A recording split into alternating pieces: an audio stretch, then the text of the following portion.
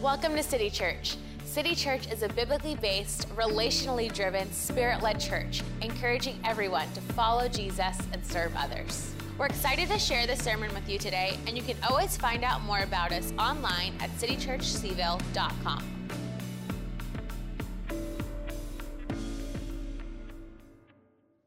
Well, good morning, everyone. Say that again. Good morning, everyone. I want to welcome all of you that are worshiping with us online as well, and just trust that God will touch your heart as we are moving more deeply into the sermon series that's entitled Going Vertical, which has the idea of worship. Now, full confession this morning, as I've been prepping for this sermon, I have felt as though God put it on my heart to be more personal and more pastoral than I normally am. So what I'm going to do today is I'm going to share with you a little bit about my own experience in worship and how that's formed me, as well as we're going to take a look at a passage of Scripture from the Older Testament, and we're going to learn some basic principles about worship. I think it's important to say at the outset, when we say worship, it can mean a lot of things to a lot of people. Things like this. Pastor Scott just mentioned that we're going to have 4 worship services next Sunday. And in order to be redundant, I'm going to share them again. Indoor services are 8:30, 10 o'clock, and 11:30, and then outside on the church lawn at 10:45. The online service will be live streamed at 10 and 11:30. Now, when we use that terminology, we say we've got 4 times of worship or 4 worship services. But interestingly enough, if you look at worship in the Bible or a worship service in Scripture, you'll discover there's a lot of components that make up a worship service. There'll be a sermon. That's happening right now, in case you didn't know. There is prayer. That's what Rob led us in earlier. We actually had worship. And the idea of praise in worship, where Pastor Stephen led us. And there's also fellowship, which has become much more difficult since the turn in the beginning of the year. But those are the things that make up a worship service. What I want to talk about is what we would call praise and worship.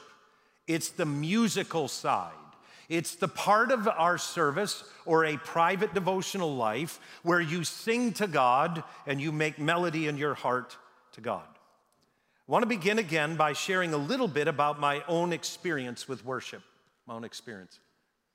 In the early 1970s, I was a preteen boy and was being raised on a farm in Wisconsin.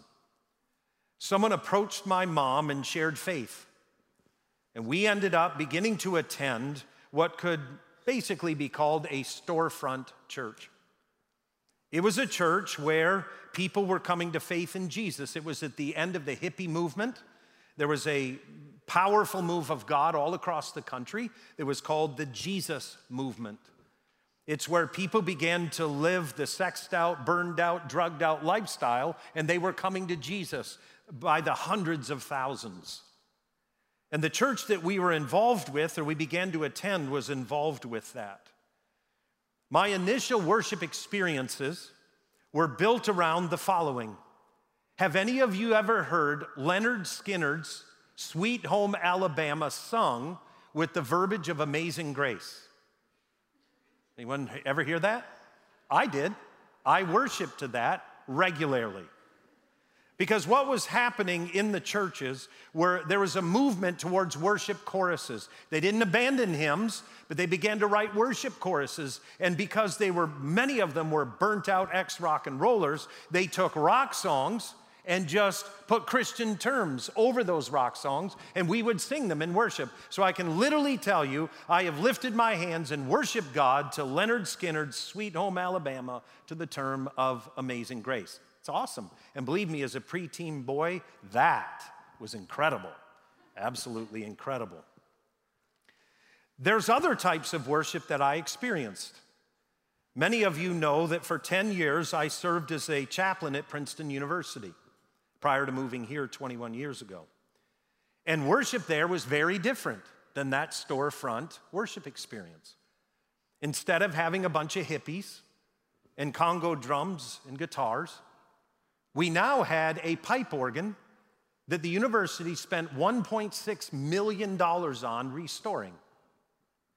And our Christian fellowship would meet on Friday nights at Princeton University, and we would meet up in the actual organ chamber. There was a small area that was about 25 feet wide, probably about 35 feet deep, and the pipe organ surrounded you. There was also some choir benches up there where the choir could sit. That's where our Christian fellowship would meet. And I can tell you that holding a hymnal with the pipe organ so loud that your teeth would chatter, it was awesome, absolutely awesome. And I experienced God's presence at both. Hymnal, organ music, guitars, Leonard Skinner, Sweet Home Alabama, to the words of Amazing Grace. I've been through all of that kind of worship. But the other thing I know about worship is God showed up in both of those settings and all of those in between. And the first thing I know pastorally and personally about worship is this, and I want you to hear me. Praise and worship on a Sunday morning is where I met Jesus. It was during worship. Let me explain how. Praise and worship on a Sunday morning is what made the faith of other people become real to me before I had my own faith in Jesus. I want to say that again. Praise and worship on a Sunday morning is what made the faith of other people real to me before I had my own faith in Jesus. As a preteen boy, I would sit in this church and people would be singing. Some raised their hands, some didn't. Some sung, they could sing pretty well, some were terrible. Some people sat down, some people knelt. People took all different positions during worship, all different positions. But it was during that worship as a preteen boy, I knew faith was real. I knew it. Because I had gotten to know some of these people, and they were sensible people, good people, and they were worshiping God with all of their hearts. In other words, their faith in Jesus became real to me before my own faith in Jesus became real to me. And there is hardly a Sunday morning that goes by that I don't wonder if that's taking place. I wonder if it didn't take place this morning, where someone who's worshiping with us online or was in one of our 3 services, that during worship, the faith expressed in worship by other people around you has begun to speak to you about your own faith or need of faith in Jesus. The other thing that informs my worship is this. When I was serving as a chaplain in New Jersey, there was a pastor there by the name of Otto Wegner. I looked up Otto online on Facebook. He's still alive. He's pushing 90. But when I was there as a young pastor, he told me something about worship that transformed my understanding of worship. He said, Pete, worship is the time when every Christian brings their body, their soul, and their spirit into alignment before God. In other words, worship is the time where, as we are created as triune beings, you have a body, you have a soul, which is your mind, will, and emotion, and you have your spirit, which lives forever, and soul brands the spirit. Those 3 things during worship come into alignment. Worship is physical, it's emotional, it's spiritual. So can you imagine what it looks like for God as he looks down from heaven and he looks down at his children, and as all 3 parts of how he has created us comes into alignment before him, and we sing to him, and we sing so that others can hear it in the room. We sing the goodness of God and the grace of God and the truth of God to him. God sees us not only in unity as a congregation, but in unity individually in his presence through worship. Now what we're going to do is we're going to take a look at that Older Testament passage where worship is expressed.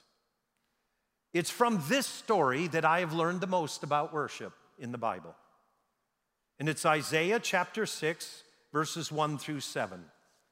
Isaiah chapter 6, verses 1 through 7. You maybe have never read the Bible before, but if you begin to read the Bible and you're reading in the Newer Testament, maybe you're reading it for the first time, you're going to notice pretty quickly that the book of Isaiah is the most quoted book in the Newer Testament other than the book of Psalms. Book of Psalms. And so the book of Isaiah and the people during the time of Jesus, they were very familiar with the book of Isaiah. And in our reading, the context is quite simple. In the context of our reading, what we have is we've got a guy named Isaiah who is being commissioned by God to become a prophet. So his role will be to speak to the nation and to speak to the king about the reality of who God is. So in Isaiah 6, 1 through 7, what happens is Isaiah recounts to us the worship experience that he was invited into in heaven. Now remember this. This is a worship experience in heaven. And Isaiah was welcomed into it. So let's read together, and how this is going to work is I will be reading the passage as I read it. You can read it on your smartphone, on your Bible, or up on the screen. But as I read it, I'm going to stop and make a few quick comments. Isaiah 6, 1 to 7. Here's what the text tells us. In the year that King Uzziah died, I saw the Lord. I want to push the pause button. Interestingly enough, Uzziah is one of the good kings, and they're rare. There weren't many good kings over the nation of Israel, and he was one of the good ones. And one of the devotionals that I read, the devotional writer, his name is Oswald Chambers, in his devotional, My Utmost for Esaias, said, isn't it fascinating that when the good king died, that's when the prophet saw God? There's a connection. When the good ruler died, then God revealed himself to the prophet. Reading on, here's what Isaiah tells us. He said, I saw the Lord, and I want you to picture what he saw. Isaiah says, I saw the Lord high and exalted, seated on a throne, and the train of his robe filled the temple. In other words, when Isaiah was welcomed into this worship experience, heaven opens, Isaiah looks up, and when he looks up, he sees God seated on a throne, and the garments of God come down out of heaven and literally fill the temple where Isaiah is. And then he says, verse 2, and above him, meaning above God, were seraphim, each with 6 wings. With 2 wings they covered their faces, with 2 they covered their feet, and with 2 they were flying. Now here's what you need to know. Seraphim are fiery serpents. That's what they are. They're big, huge, scary, fiery serpents. And the text says, and they were calling to one another, holy, holy, holy is the Lord Almighty. The earth is full of his glory. So picture what the text is telling us. We've got these fiery serpents who are flying over top of God, and what fascinates me is who they're talking to. The text tells us that they're saying to one another. They're not saying it to God, they're saying it to each other. And they're saying, holy, holy, holy is the Lord Almighty. Then the seraphim on the other side of God would shout back in chorus, holy, holy, holy is the Lord Almighty. And the text goes on to say, and at the sound of their voices, the doorposts and the thresholds shook, and the temple was filled with smoke. Can you imagine Isaiah as he's viewing this in heaven? The temple is literally pounding with the worship to God, and the whole facility is trembling, and then smoke fills the temple, and he shouts in verse 5, woe to me, I cried, I am ruined, for I am a man. I want you to remember that. I am ruined, for I am a man of unclean lips. I live among a people of unclean lips. My eyes have seen the King, the Lord Almighty. Then one of the seraphim flew to me with a live coal in his hand, which he had taken with tongs from the altar. With it he touched my mouth and said, "See, this has touched your lips. Your guilt is taken away, and your sin is atoned for." Can you imagine Isaiah? God welcomes him into the vision, and he's welcomed into heaven. He sees this worship. There are these fiery serpents with 3 pair of wings, with 6 wings. And as he's observing that, he hears the holy, holy. He views God, and all of a sudden, he's aware that he's human. He's aware that he's sinful. He verbalizes that into God's presence, and a seraphim comes and atones for his sin. Now let's talk about worship for us. First of all, there's 3 things I'm going to ask us to focus on. But the first one is the awesomeness of God.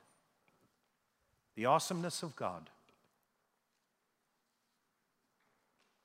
One of the things that I believe is a competition in our lives for recognizing the awesomeness of God, I want to illustrate it the following way. A little while ago, I went and played golf in Seattle, Washington. I actually was out there taking a grad course, but my host, who was incredibly generous, took me golfing. And while we were golfing, we went to a municipal golf course that was literally at the base of a mountain called Mount Si in Washington, S-I, Mount Si, S-I. And while we were there and while we were playing golf, I found myself on the golf course not paying a lot of attention to my game, but I spent a lot of times taking pictures of Mount Si because it was awesome. And every once in a while, a cloud would move. The mountain would just all of a sudden light up with the sun. Then the cloud would come back. And I just found myself kind of playing golf. But most of the time, by the way, if you saw my golf game, you'd realize why I wasn't really focusing on golf. I was focusing on something else. But here I am, and I'd take pictures, and I was sending them to my wife. I was sending them to my son. I was sending them to my girls, going, "You won't believe how awesome this mountain is." And I kept snapping pictures, and probably the 8th or the 9th hole, I realized that no one around me ever looked at the mountain, ever. They focused on golf. Do you want to know why? Because they golf there all the time. And Mount Si is totally familiar to them. And familiarity takes away awesomeness. It's easy to do. When you first see it, it's awesome. But you become familiar with it. And over time, it just becomes part of something, and it kind of loses its awesomeness.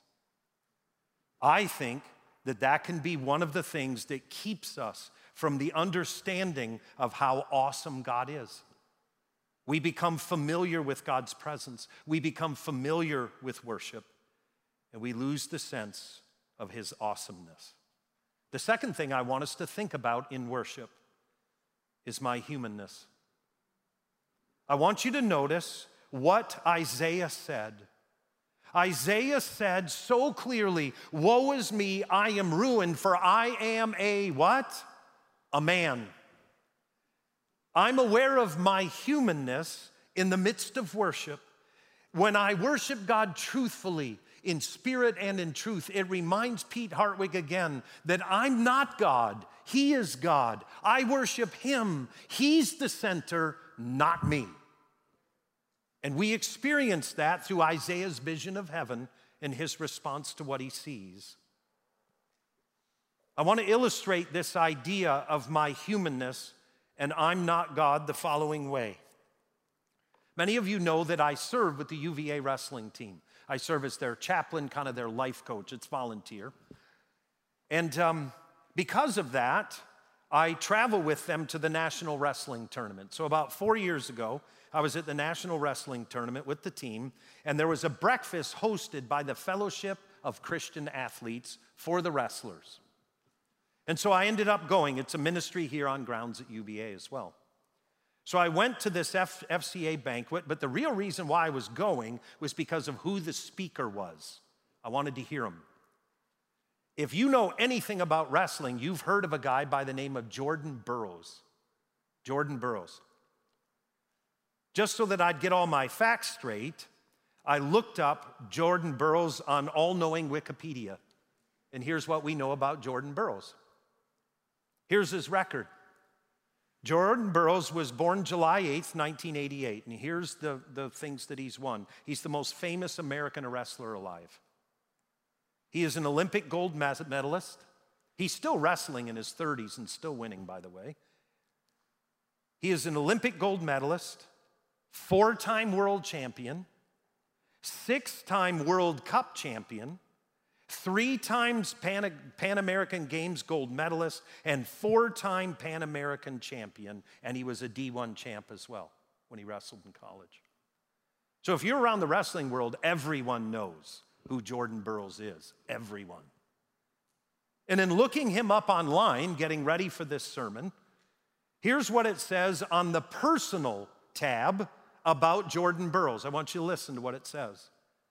It begins this way. Burroughs is a Christian. It's the first thing it says. Burroughs is a Christian. He has spoken about his faith saying, listen carefully, a gold medal is always going to leave you empty. There's no other thing in life that is more fulfilling than a personal relationship with Jesus Christ. Contentment is one of the biggest things I've learned. Knowing that regardless of where you are in life, it's all about being content with God's provision. Next sentence, Burroughs is married. Now let me get to the point. So we're there at the National Wrestling Tournament. Now you have an understanding of who Jordan Burroughs is. He's the keynote speaker at this FCA banquet, and I can't wait to hear him. And so Jordan Burroughs gets up and he begins to relay a story about how he actually became serious about his relationship with Jesus. He said he'd been a Christian for a long time, but had never taken it seriously. It was more like a label than a life. What he was telling us there at this National Wrestling Tournament was that what turned his life around was that he often gets invited to speak places. In fact, any wrestling camp in the world wants him to come speak. Well, there just happened to be a wrestling camp that was near where he lived, and it was run by a Christian organization, and their goal was to reach teenage boys, high school boys, with the gospel of Jesus by having a wrestling camp, and there was about 150 high school boys there for the wrestling camp. He said he really didn't want to go, but he had said yes, so he went over to address and talk to these boys. He said when he walked into the room, and it was in this gym, and there was a stage up front, when he walked into the room, someone up front announced, "Hey, there's Jordan Burroughs." And 150 teenage boys turned around, looked at Jordan, nodded, and then they turned around and faced the front. And then the worship band started, and he said 150 high school boys raised their hands and began to worship Jesus. And it ticked him off. Because he said, I sat in the back and I said to myself, I'm the most famous wrestler in the world. And I just walked into the room, and you guys barely paid me a head nod. Why did I come today? And all of a sudden, the Holy Spirit convicted him. And he said that moment of 150 boys focusing on Jesus instead of him was the most humbling experience of his life. And it transformed his walk with Jesus. It transformed him. You want to know why? In God's presence, he learned he's a human. He isn't God. He's a human. God is God. He's human. And there's an eternal difference between the two. And that's what Isaiah discovered as well. And then the third thing is this, is that in God's presence, Isaiah discovers not only that he's human, but he also discovers that he's sinful. But I want you to notice what this story tells us. The story doesn't focus on the sinfulness of Isaiah. The story focuses on what the seraphim does to him to make him pure and clean. You got to catch this. So the third thing we need to know about worship. Worship is, yes, I'm aware I'm a sinner, But the focus in worship is how God and God alone can make a way for me to enter in to worshiping Him. If He doesn't do something for me, I can't get in to worship Him. And the gospel of Jesus Christ is all about that. That there's a God who desires for us, our Trinity-created realities, to come in alignment before Him. And as we come into alignment before Him, we worship Him. But in the midst of authentic worship, I recognize that God is awesome, I'm a human, and in my humanness, I'm sinful. But I don't focus on my sinfulness. I focus on what God has done to take away that sin and to remove it from my life so that I can worship Him fully and freely. That's worship. That's praise, and it's worship. It does not make light of my sin, but what it does is it places the emphasis and the heaviness on the God who does something about that sin so that I can be freed up to worship Him. Verses 6 and 7, Isaiah announces his sinfulness. And then the seraphim takes a coal, flies over to him, touches his lips. And by the way, impure lips is the sign of an impure heart. The Bible teaches us that out of the overflow of the heart, the mouth speaks. So with the idea of unclean lips comes this understanding that the heart is not right before God. And so the seraphim comes and takes away his guilt, and his sin is atoned for. Now, I know in closing that some of us who know the Bible well would say the following, but guess what, Pete? You just had us in the Older Testament the whole time. Next Sunday is part 2 of this sermon. And we're going to focus on Revelation chapter 1, verse 8, where Jesus says, I am the Alpha and the Omega, says the Lord God, who is and who was and who is to come, the Almighty. And Revelation chapter 1, verses 17 and 18, when John the Revelator does the same thing that Isaiah did in the Older Testament, John does it in the Newer Testament. And here's what he says when he was invited into worship in heaven. He said, when I saw him, meaning Jesus, I fell at his feet as though dead. Then he placed his right hand on me and said, do not be afraid. I am the first and the last. I am the living one. I was dead, and now look, I am alive forever and ever, and I hold the keys of death and Hades. You see, God through Jesus has made a way just like He did with the seraphim in the Old Testament. Now it's through Jesus in the New Testament. And if you know the book of Revelation, the angel lifts up John the Revelator, and he steps into the fullness of the presence of God. When I think about putting feet to my faith in worship, I can tell you as your pastor, if it had not been for private and corporate worship, I would have not made it throughout this year. This has been the most difficult year of my life to lead this church and to serve this church as the pastor. But every time I go into worship, I'm reminded again, the awesomeness of God, my humanness, I'm not God, God is God, and yes, my sinfulness, but more importantly, how God alone can make a way for me to be in His presence. Would you stand with me as we close? As we close out our time, I'm going to ask that you would do something special with me. I referenced that I've been in worship settings, some with guitars sitting on the floor, all the way to a pipe organ in a cathedral. And I've experienced the presence of God in both. I will never forget when I was serving at Princeton. It was very difficult to be a Christian there. If you were at Princeton and you were a student and you weren't a Christian, you'd never say you were. It wasn't worth it. And I know what it was like on Friday nights when our Christian fellowship would gather together and students would gather for worship. And they had spent that week living for Jesus in a context that was adversarial to faith in Christ. And all of us would long for the time where we would enter into the cathedral and we would go up there in the middle of that pipe organ. And when we would sit there, one of our students, his name was David De Silva, was a professional organist. And he would take out his key and he would open the organ and he'd begin to fill that thing with air and it would begin to hiss around us. It always reminded me of the seraphim.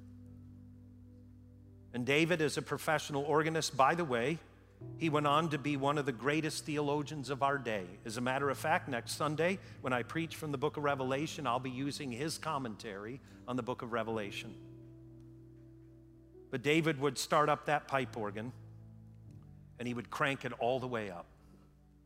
And he would play, "A Mighty Fortress is Our God." And it was amazing to watch college students who'd been battered all week gather together. And as that organ began to literally throttle that building, I'm going to tell you, your teeth would chatter.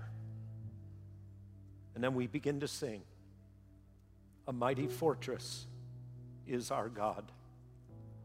I'm going to ask that you would say the words with me to this hymn.